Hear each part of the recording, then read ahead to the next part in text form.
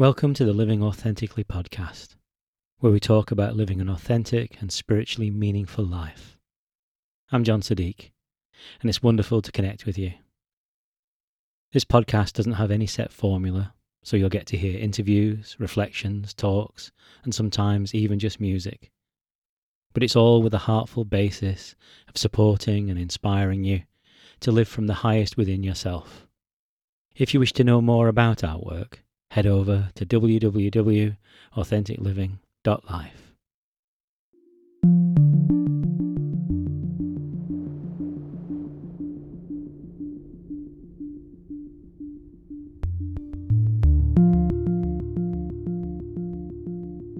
Hi there, I'm John. In this episode, I'll be chatting with my friend Frances Trussell. Frances is a meditation teacher, author, and former broadcast journalist. We talk about everything from her spiritual journey through to the impact of her meditation practice on her family life and lots more.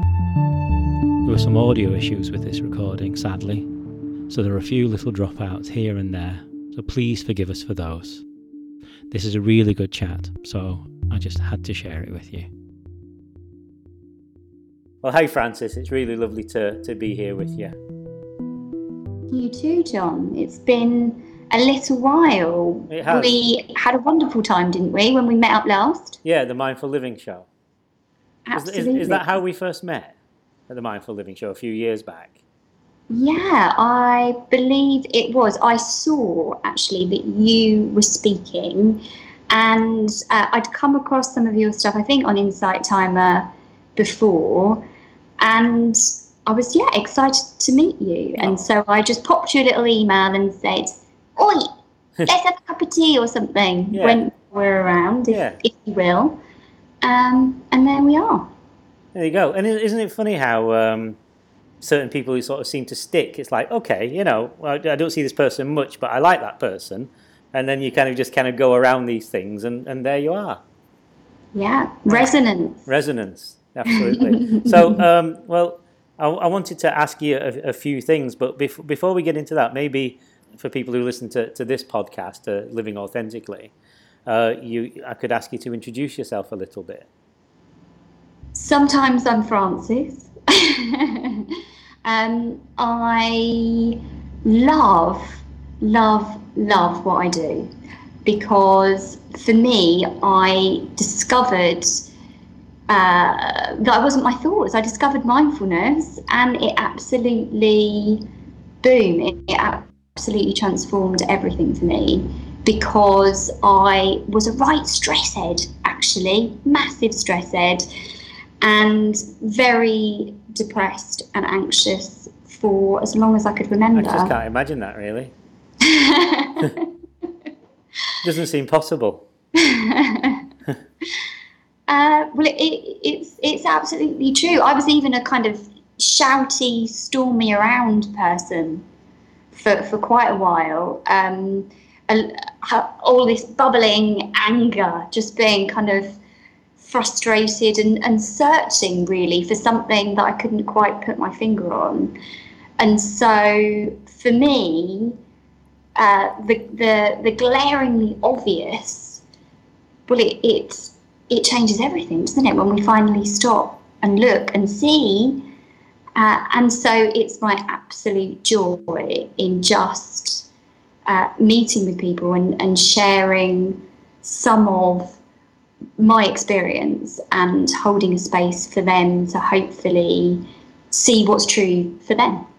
What were you doing before you kind of got into teaching? I was a broadcast journalist.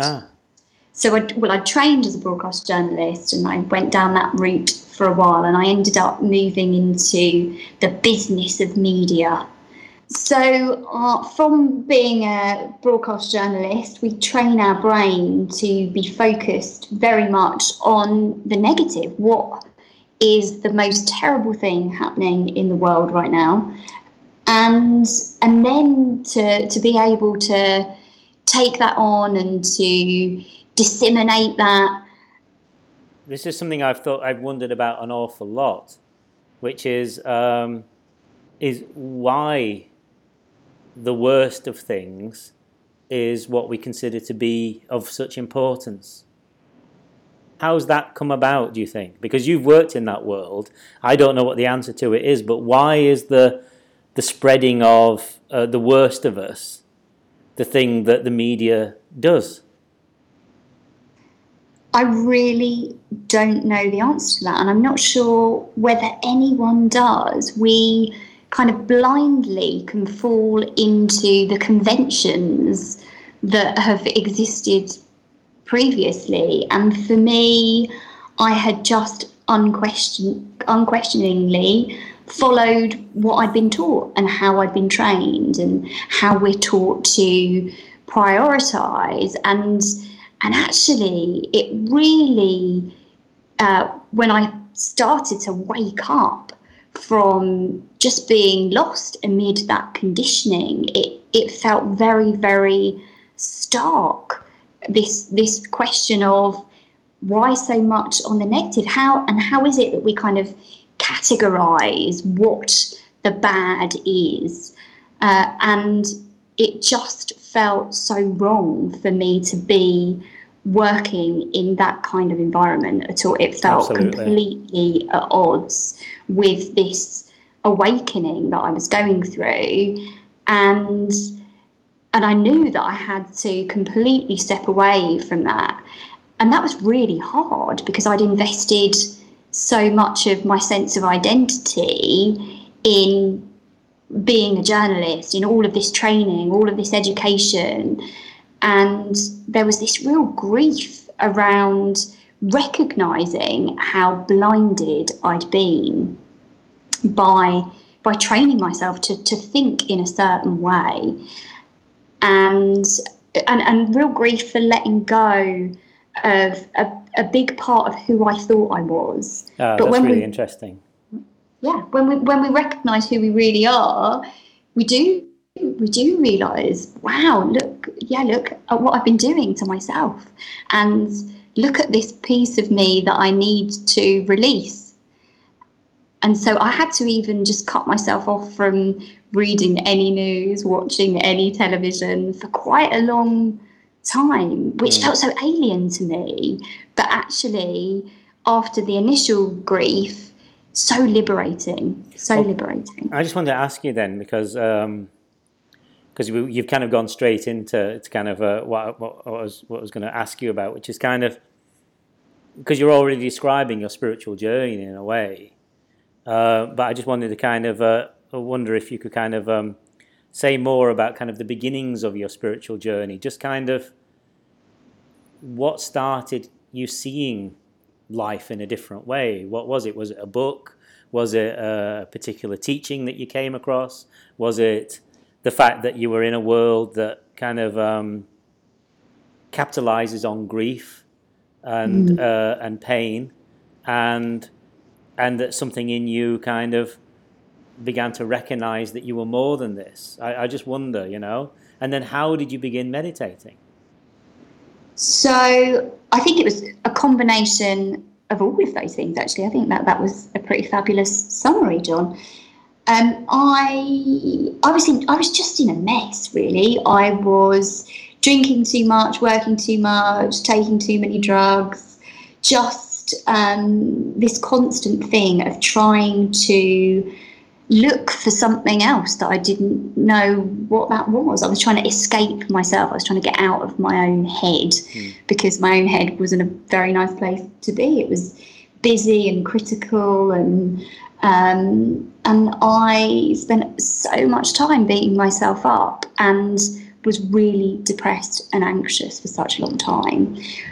But there were quite a few pointers along the way. It wasn't one big awakening and whoopee-doo, clean slate, here I am, a new person in a new world. It was much more messy than that.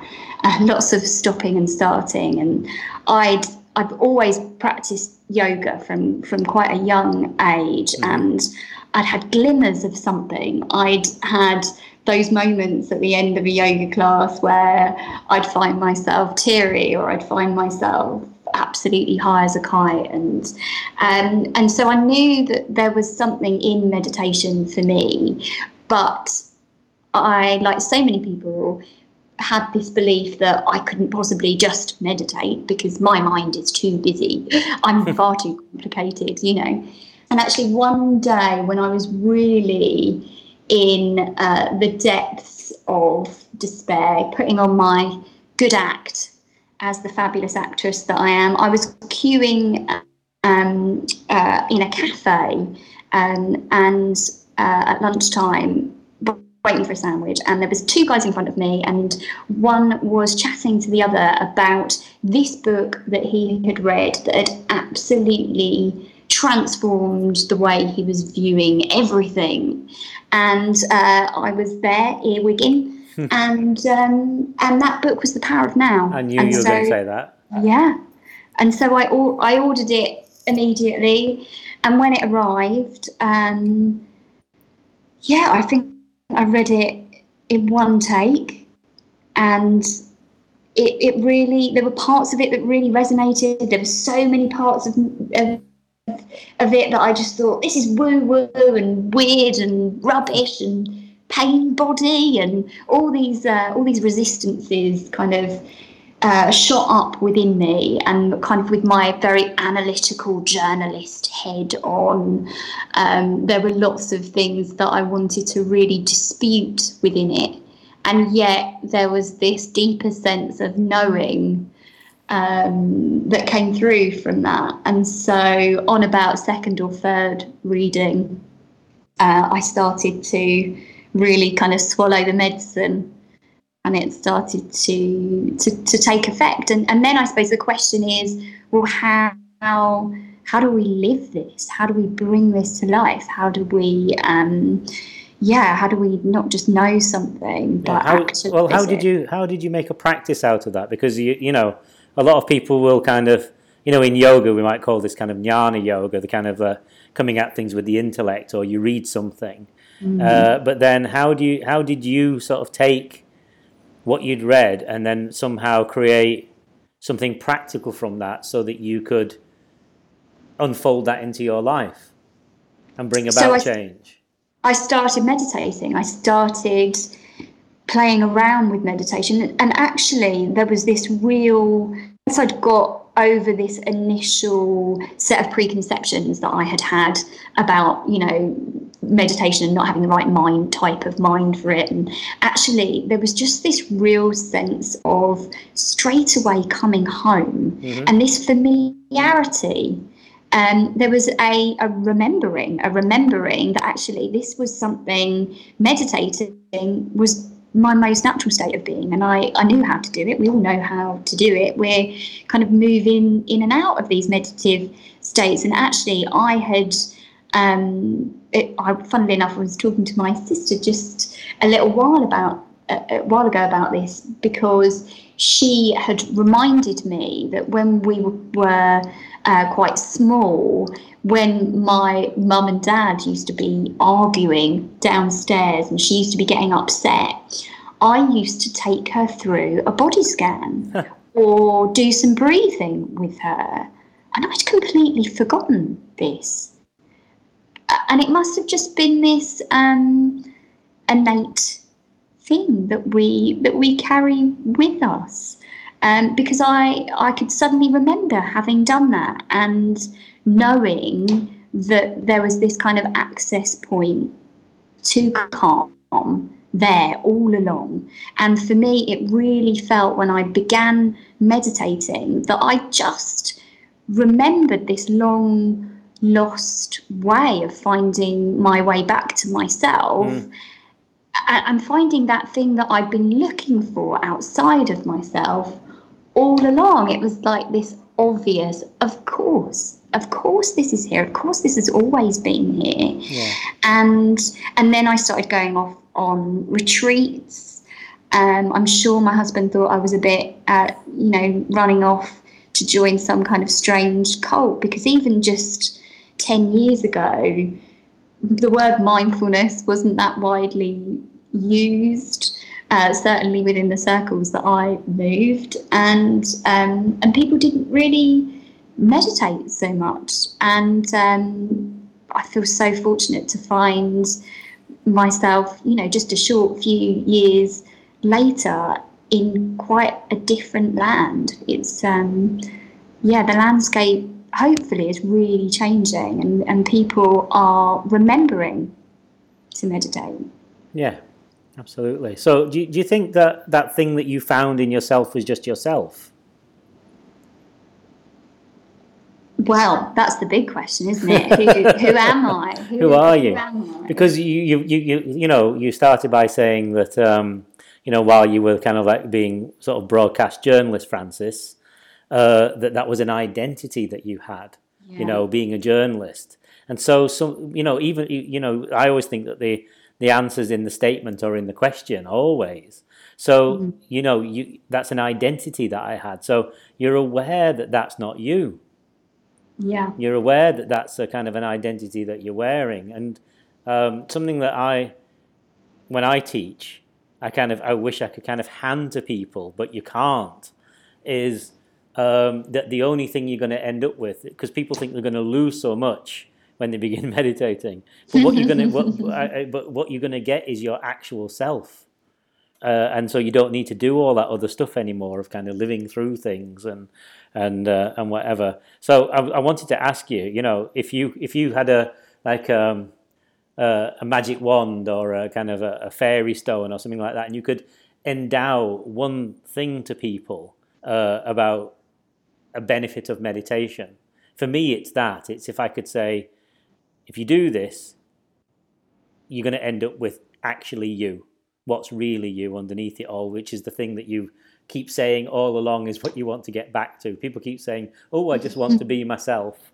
So I wonder what your thing would be. What would you kind of just, if you could transmit it automatically? I'm relatively fresh back from a Zen retreat, and something that came through and tends to come through quite often so clearly is there's this quality of listening, which when we're so busy talking, either outwardly or inwardly, we just can't hear. And it is like this subtle hum of a happiness that no one can give you, that no one can take away. It is this quality of listening and just being in that quality where everything is okay. Everything is okay. And it's so beautiful and vast and endless that actually that this quality of listening also brings in to sharp focus how we quickly can take ourselves away from that, how we can make ourselves so small and hard to life and against life. And actually just expanding into that quality of listening takes all of that pressure away. It's that pressure that we put on ourselves that makes us small, that makes us separate, and that makes us frightened and makes us live from this place of fear. And so for me, it's not even discovering, it's just hearing, it's just listening.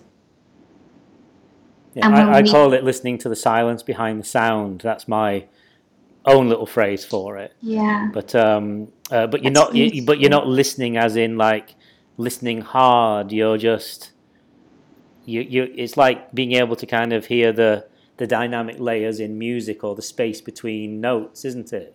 Yeah. Really. Yeah, and it avails everything to you.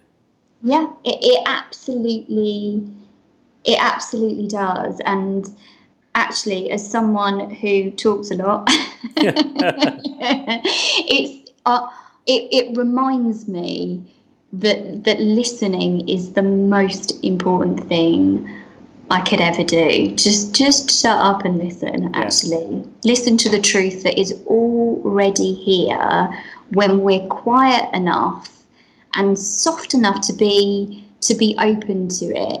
it's like this quality, even the action now, as I'm feeling myself talk, it's like the quality of this talking is like contracting around the air that is here.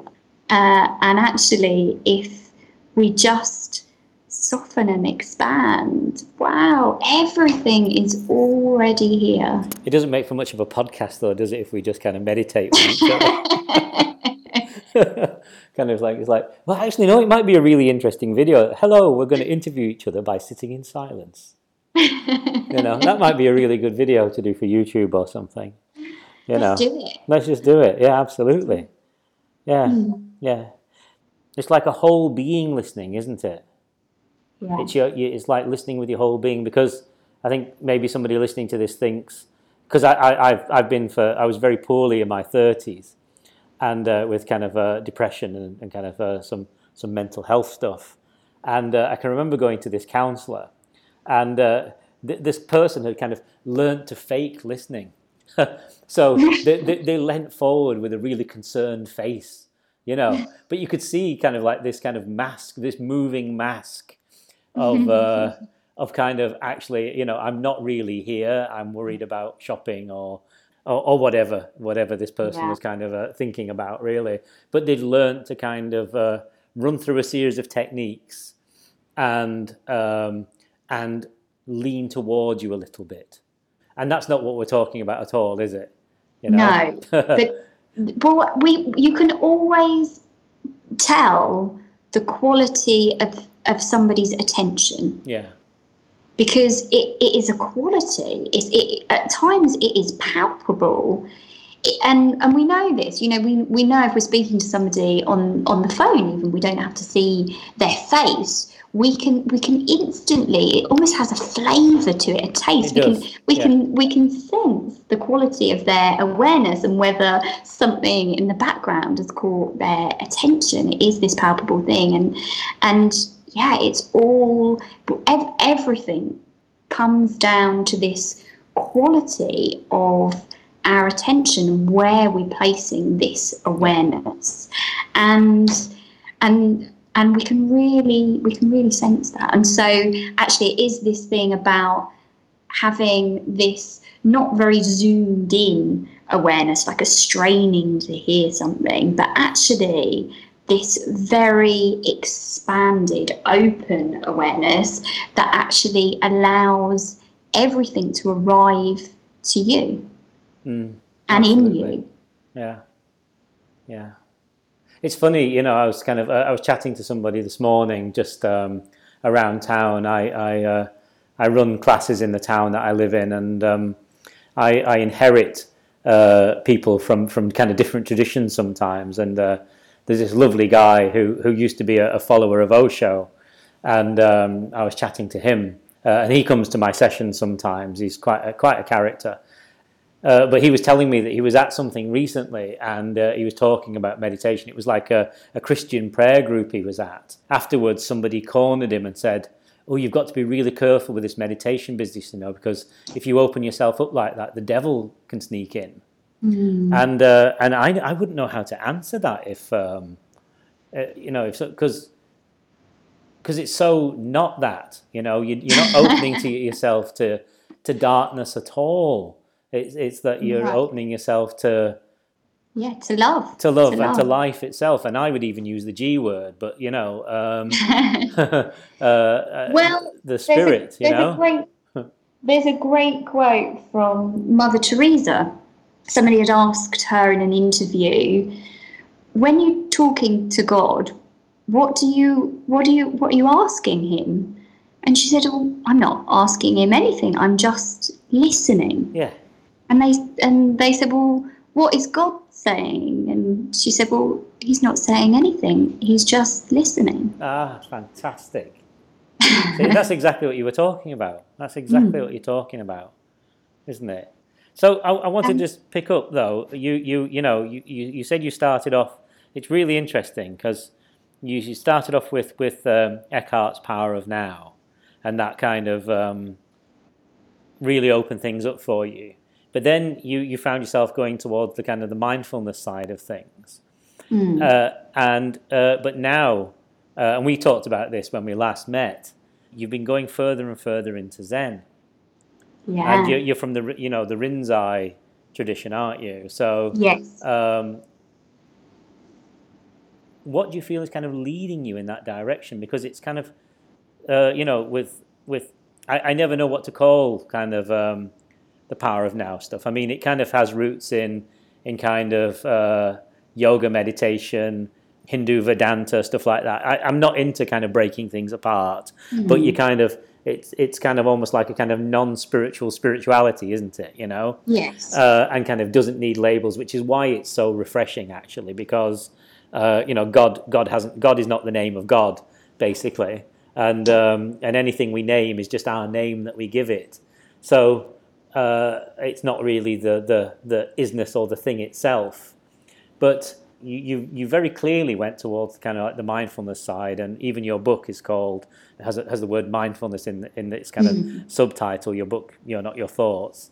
Is it the magical power of mindfulness? It's You Are Not Your Thoughts, the secret magic of mindfulness. Secret magic of mindfulness. There you go.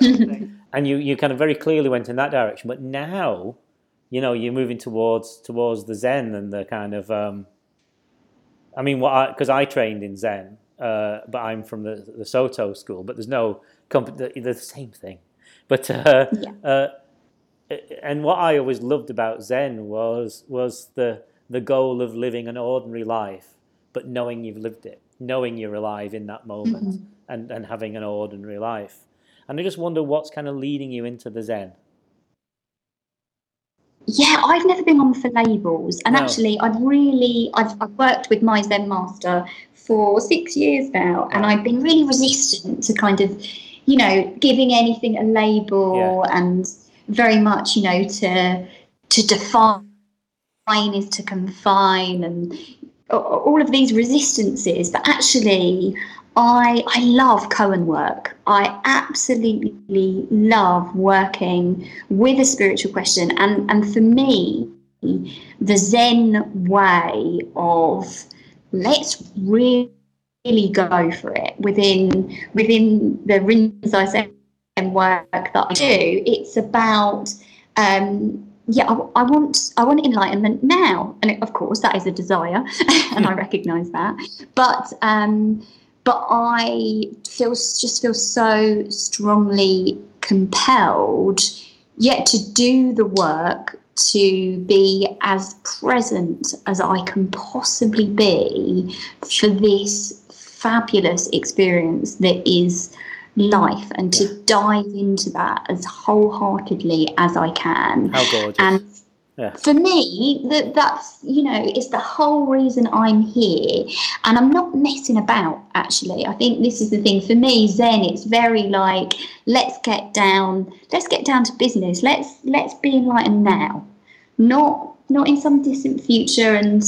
And for many people, that's slightly too hardcore, it's too abrasive, and we should kind of sit just outside the gate and gently, if it opens, and it may never open. But no, I'm there banging on the gate, actually. And you are the gate as well. There's just been this real kind of accidental falling into Zen and just falling so in love with some of what's already been laid out. I was always someone who thought I'd be walking my own path, but it turns out that a few people have walked this particular path before, and I'm really enjoying the journey of that right now. Will it be forever? What's forever? What will I feel next year? Who knows? Yeah, but it's not another identity like being journalist, Frances. It's a map that you're using, isn't it? It's a map, but you've got to be careful of putting another hat on that you haven't noticed, or I have a lot of stuff coming up in my meditations at the moment around this whole idea of personhood, and it's almost like how I'm putting this hoodie on and I don't realise that I've kind of it's slipped in front of my eyes slightly. And again, that's something else to be mindful of, because it's easy to fall into the trap of being a spiritual person or a Zen this or and actually that's not who I am either. No. But I'm enjoying dancing along this particular path right now. So let's see. Yeah. Well, I know you like dancing as well. Yeah. And you? Have you still been leaping about in your living room? I have. I'm a daily dancer. and it's just getting better and better. And in the this little project that I run in schools called Magical Moments, I've got these two different school projects I run. One called Magical Moments, one called Being Present, which is a much larger thing, which involves teacher training and all sorts of things. But with the little Magical Moments one, it's kind of this kind of almost like encapsulated period of time, but there's loads of dancing in it. Because I find that it's just a really wonderful way to kind of help children or adults process their emotions. Yeah. Because we may not have the names for them, and we still, but just because we haven't got the names for them doesn't mean that they're not there. So so rather than trying to kind of, because we always think we're puzzles to be figured out, and then we try coming at it with kind of untangling the mind, but actually we just need to move through the body and the heart a great deal at the time. Yeah, absolutely. And it's with that same quality of listening, like your body feels and hears the vibration of that rhythm, and we don't need to have a conversation about it. The body starts moving in communion with what is arising, and it's there. It's that being part of that resonance. Absolutely. Well, we're on for that next time I'm down your way. We'll find a dance class. Absolutely, a bit of 5 rhythms. A bit of 5 rhythms is just incredible, isn't it? And you can dance. You know, what I think is amazing for kids is, you know, if you're feeling great, you dance feeling great. If you're feeling depressed and lonely, you dance the depression and the loneliness. You know, you dance your feeling, whatever it is, the stuckness, your not knowing, and quite amazingly, it's transformed in seconds. Yeah. You know, and there's no thinking involved at all. There's nothing to do with your head. It's just landing in the body. Incredible. Yeah, it's amazing, and it is all there. And this quality of ecstasy, and I used to be a bit of a clubber, and actually I've been in 5 rhythms groups recently where all of a sudden it's like something opens up, and usually actually from behind a bit of frustration or some anger or whatever, and then suddenly whoosh, there is this ecstasy that arises. And I've probably been more high, completely sober on a Thursday night in a sweaty hall in Vauxhall than I had ever been clubbing, taking goodness knows what. Absolutely. So it's all there, ready for us already. It is. It's incredible. Absolutely incredible. Well, one last thing. Well, 2 last things I wanted to ask you, actually. So I wanted to talk about, you know, I want to ask you what you're working on at the moment, because I'm just interested in that.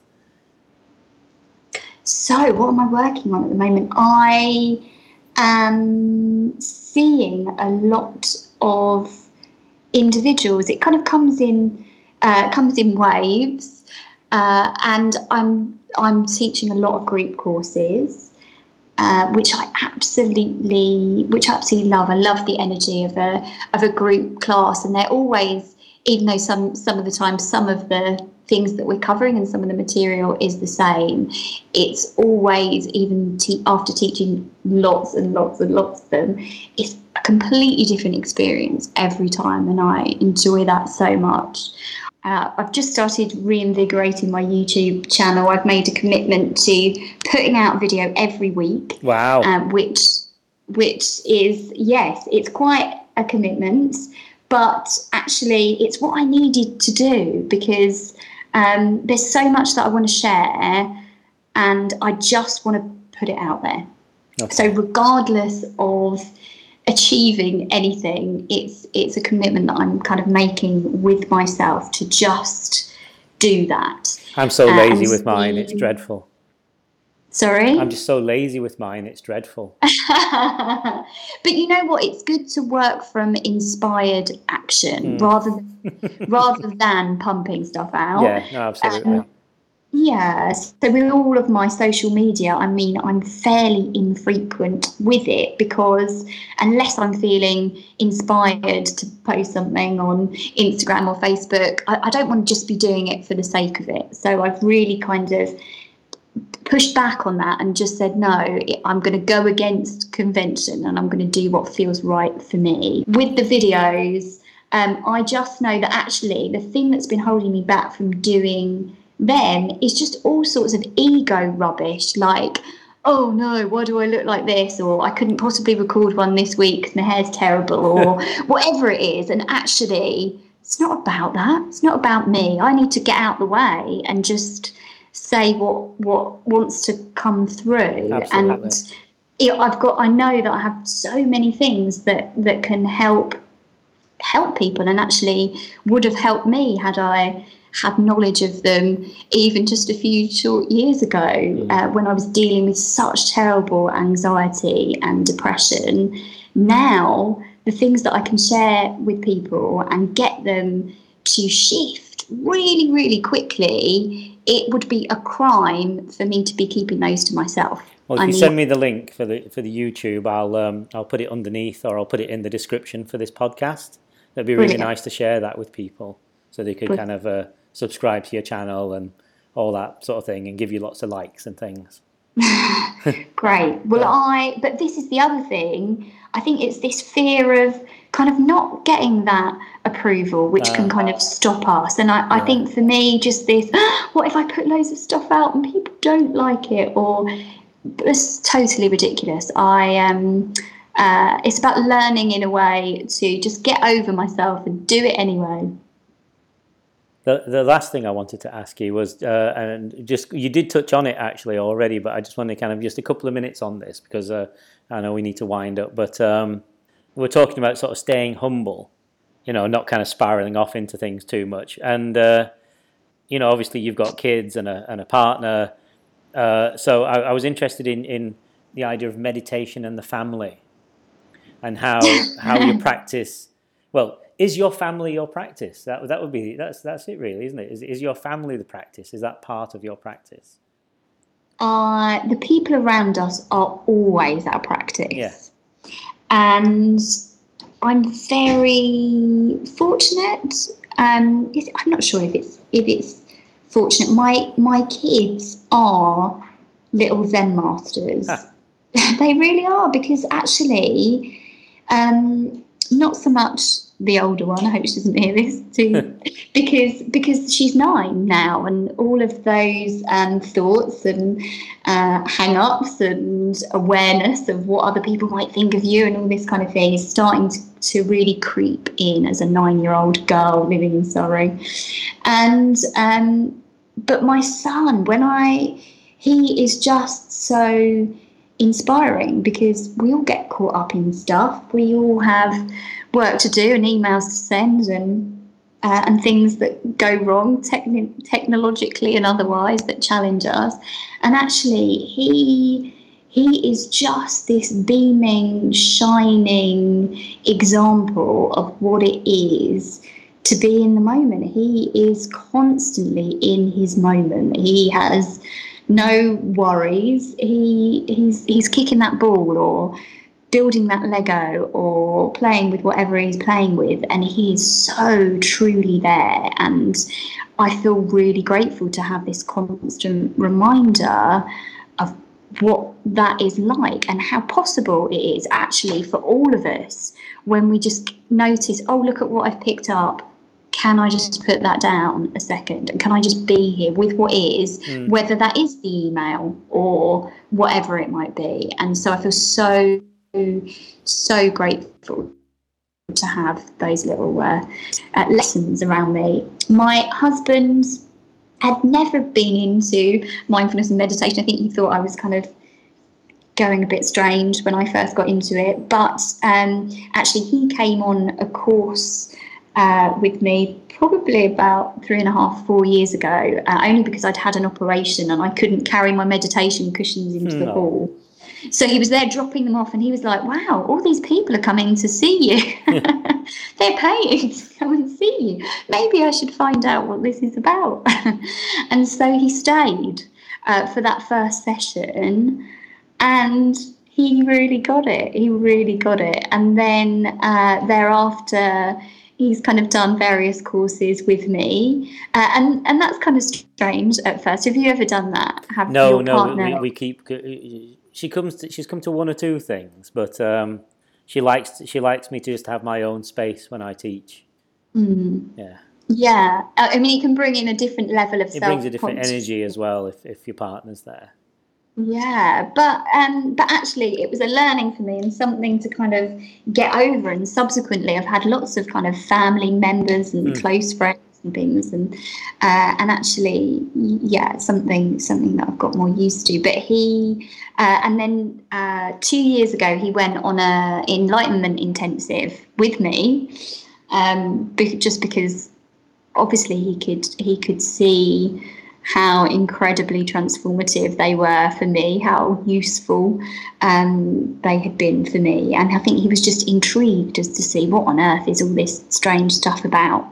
And he got it. He got to the heart of his who am I? And that was a real important turning point for our relationship, because actually, I hadn't really thought about it before, but on the journey down, we were going to Wales.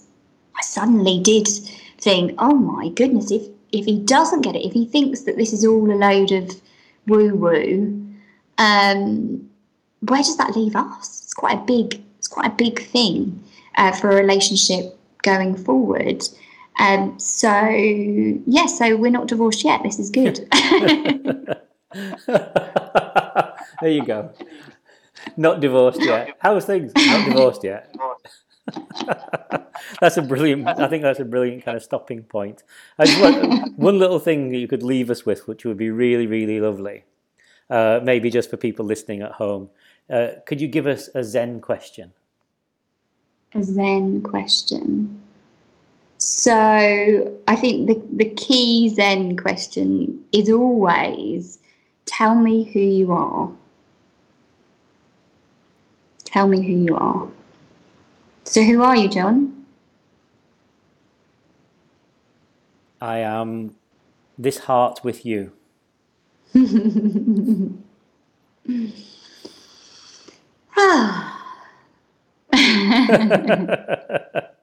All right. Well, thank you, Frances, for talking to us. It's absolutely been gorgeous.